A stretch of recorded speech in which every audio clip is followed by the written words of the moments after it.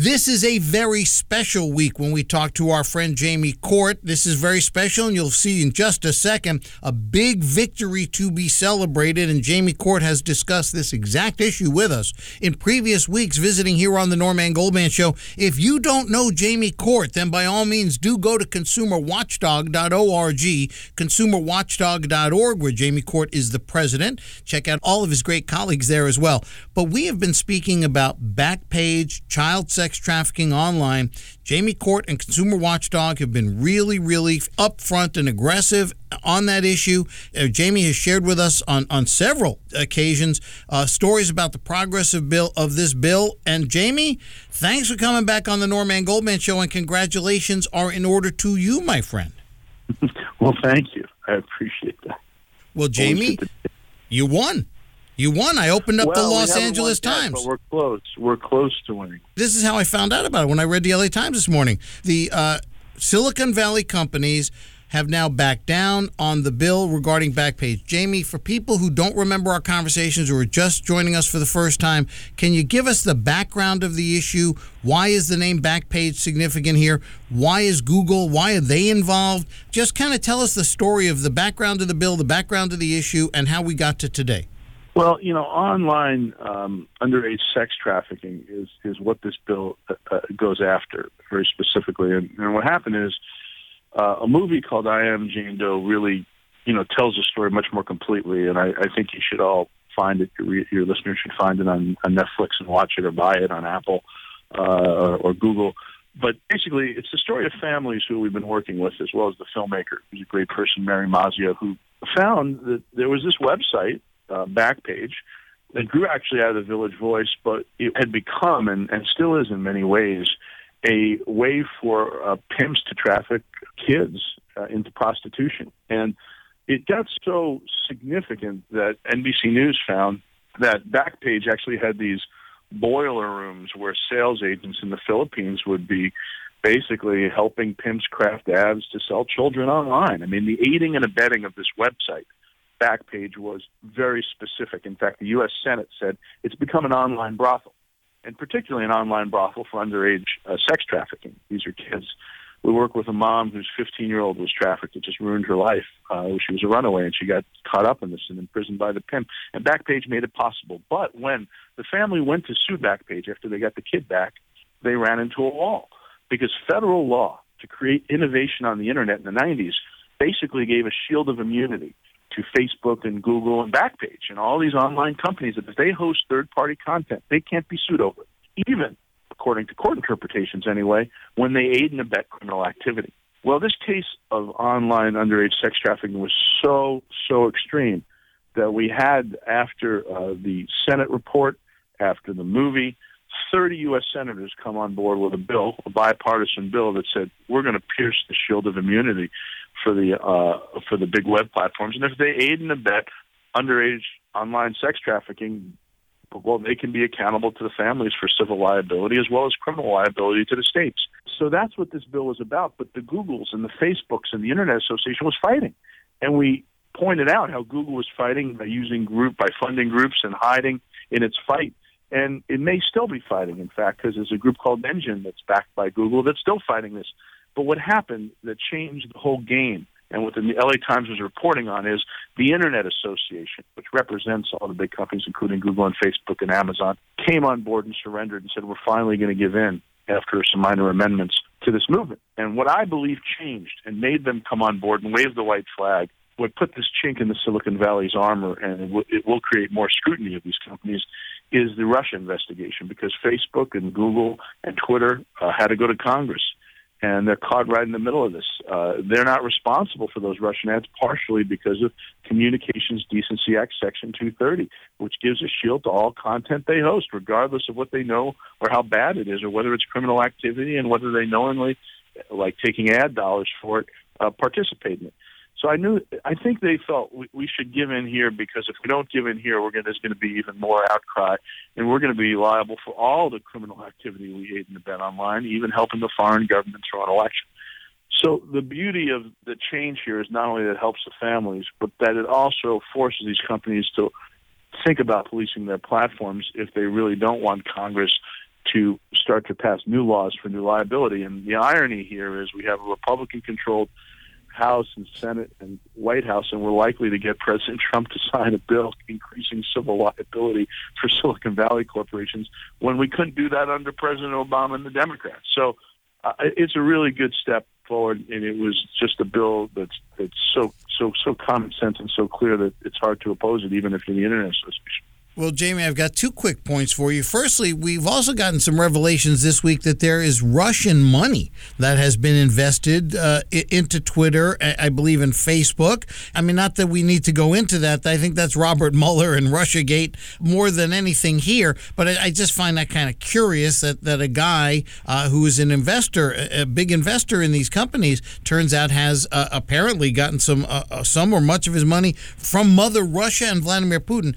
But also a point that you and I have discussed before, which is that after the Silicon Valley giants gave up on this online sex trafficking bill, then, only then, after the companies gave up, then California's 2 Democratic senators, only then, came out and said, okay, we will co-sponsor the bill. I mean, you talk about profiles and courage. Hello. My goodness gracious. We hold everybody, James, it's one of the things I love about you and Consumer Watchdog. Everybody gets held one standard applied all even-handedly, and California's 2 Democratic senators were nowhere to be found on this one because Silicon Valley's here in California. They get a lot of money from them. They have to be responsive, and that's shameful. It's just shameful for the 2 Democratic senators to be such profiles in courage on this one. Jamie, I just wanted to point these out.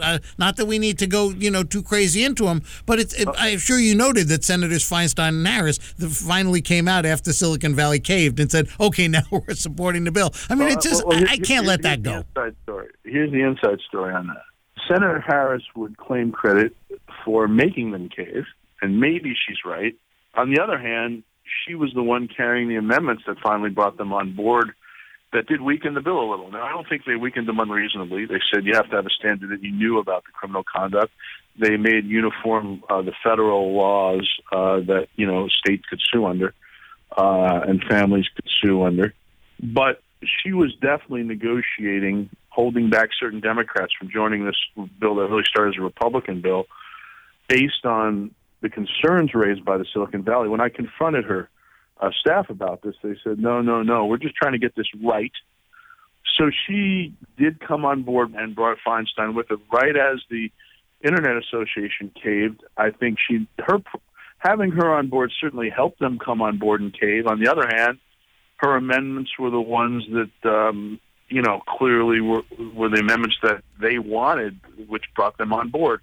So you could look at it 2 ways, and I'm fairly critical of Senator Harris when she was Attorney General for not being bold enough. Here, she did a good thing by bringing them on board and making this happen, but she also didn't do it by jumping first and leading. She did it by waiting until they were okay with the bill before endorsing it. So it's a split decision, but there's certainly no profiles in courage. On the other hand, in this case, her sort of deliberate way helped.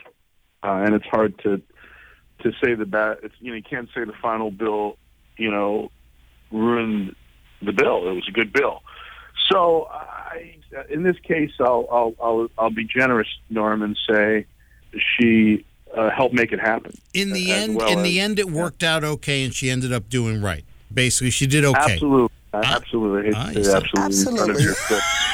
But I'll say absolutely. All right. Well, Jamie, so basically, Senator Kamala Harris of California, she could take Donald Trump's line and say, look, here's what I was doing. I've been doing deals for a long time. I've been making lots of wonderful deals, great deals. I had to inject some humor there, but that's what they did. They gave Silicon Valley a deal. They made a deal. She made a deal, and because of the Russian investigation, it was certainly a deal that they couldn't refuse. They had the gun to their head, and it was an offer they couldn't refuse, right, because of the Russian investigation. Well, the Senate is really angry at these companies. I mean, Senator Franken, right? A good guy. He's been tongue-lashing these guys. Franken, I think, just came on board later. It was Portman, McCain, McCaskill, the Homeland Security Committee. Backpage refused to testify at some point. And then Google, which is funding a lot of the people who are the official voices saying this is going to ruin the Internet, some groups who I have a lot of respect for, but have much less so now. I don't think Google is still on board, frankly, because Google's got a group called Engine that they basically have been backing, and I believe have even created, that's still opposed to this. But it was a unanimous vote in the Senate Judiciary Committee, and it's going to be, I think, a very strong vote on the floor. It's hard to see how any senator or House member opposes this. And even President Trump, who's entertained Google's lobbyist, Susan Molinari, and the White House on this very issue, it's going to be hard to see how he vetoes this. And so I think we've made a law under this administration that expands civil liability of Silicon Valley companies to families and starts to pierce what is really a terrible shield. No other industry in America has a shield of immunity when they aid and abet criminal conduct and can't be held liable for it in a civil court or a criminal court. That's going to go down if we keep seeing problems with these companies. One of the reasons they've been so arrogant, one of the reasons they've taken the rubles and the ads and not cared where it came from, was because they never had any liability. Mm-hmm. So why police your platform? Well, that's going to change. That changes today. I got to add one more thing. They're going to. We have guns. The guns have immunity from liability. So there's another industry. You mean if yes? If they aid and abet criminal activity, then they are liable under the law. The gun manufacturers and the retailers are, and one was held liable, but there are ways to finesse it. Jamie, let's not argue guns because we have to talk taxes. And if you're just joining us, we're talking to our friend Jamie Court. He is the president of Consumer Watchdog, and boy, do check out consumerwatchdog.org, especially in light of this big win over online child sex trafficking. Consumer Watchdog, a big leader on that one. But Jamie, we've got to talk taxes because the tax bill today, the Senate introduced a tax bill radically different from the House. The Democratic states are going to get slammed. The middle class is going to get slammed. Tax cuts for the rich, enormous tax cuts for the rich, big tax cuts for big business. But Jamie, the Senate and the House have different versions. They want to ram this thing through by Christmas. I mean, what are we talking about here? Well, I think we're talking about a lump of coal if they do it for people in states like California and New York and for actually many low-income taxpayers. But particularly what's shocking living in California is, they're going to take away the mortgage interest deduction on any mortgage over $500,000. And look at these California congressional districts where there are about 6 Republicans who are very vulnerable that could change and could be the tide in the House. I mean, it could change the balance of power in the House. And in these districts, 70-80% of the houses cost more than $500,000 because it's California. And they're going to Republicans are going to raise taxes on these homeowners. They're also clearly raising taxes because you won't be able to deduct in high-tax states the state taxes like we have in New York and California. And so this is definitely a war on people who live in certain states that tend to be blue states. But there are Republicans who exist in those states, and the Republicans are going to get slammed in these elections if their opponents do this right, because this tax bill is going to be the sword, the Damocles sword hanging over their head. And if it passes, it's going to drop right on their throats. And we're going to see the House vote. I think the vote on who's a representative in the House in these states, it's clearly going to go against the Republicans. So I don't know what they're thinking. It's bad policy. To drop by 20% taxes on the largest corporations in America that are hiding their tax revenues overseas, or hiding the profits overseas, according to these new Paradise Papers. Apple's got hundreds of billions of dollars overseas, and we're going to give it a 20% tax break, and then we're going to raise taxes on people who live in very expensive states to live in, and by taking away their home mortgage deduction and taking away their deduction of state and local income taxes. I don't get it. I think it is insane suicide politically, and these guys are following Donald Trump over the cliff that's leading them into the abyss. And so, if it actually happened, a House already happened as a vote. So these congressional members, their neck is in the noose, man, and pretty soon they're going to be hanging. But the Senate is smarter than this, I hope. we just had an election. I mean, it was a limited election, but there were local races around the nation. The message was clear that the Republican Party is very unpopular these days, and so we'll see if that helps to wake them up. But Jamie, it appears to be full steam ahead, and Jamie, I've got to leave it there. But I am looking forward to talking with you again next week. And if you don't know our friend Jamie Court, C-O-U-R-T, we talk to Jamie Court every week around this time, right here on the Norman Goldman Show. And Jamie, congratulations again. I enjoy reading about you in the LA Times. The article about your victory is up on our social media sites, and we'll talk to you again next week. Thank you, Norm.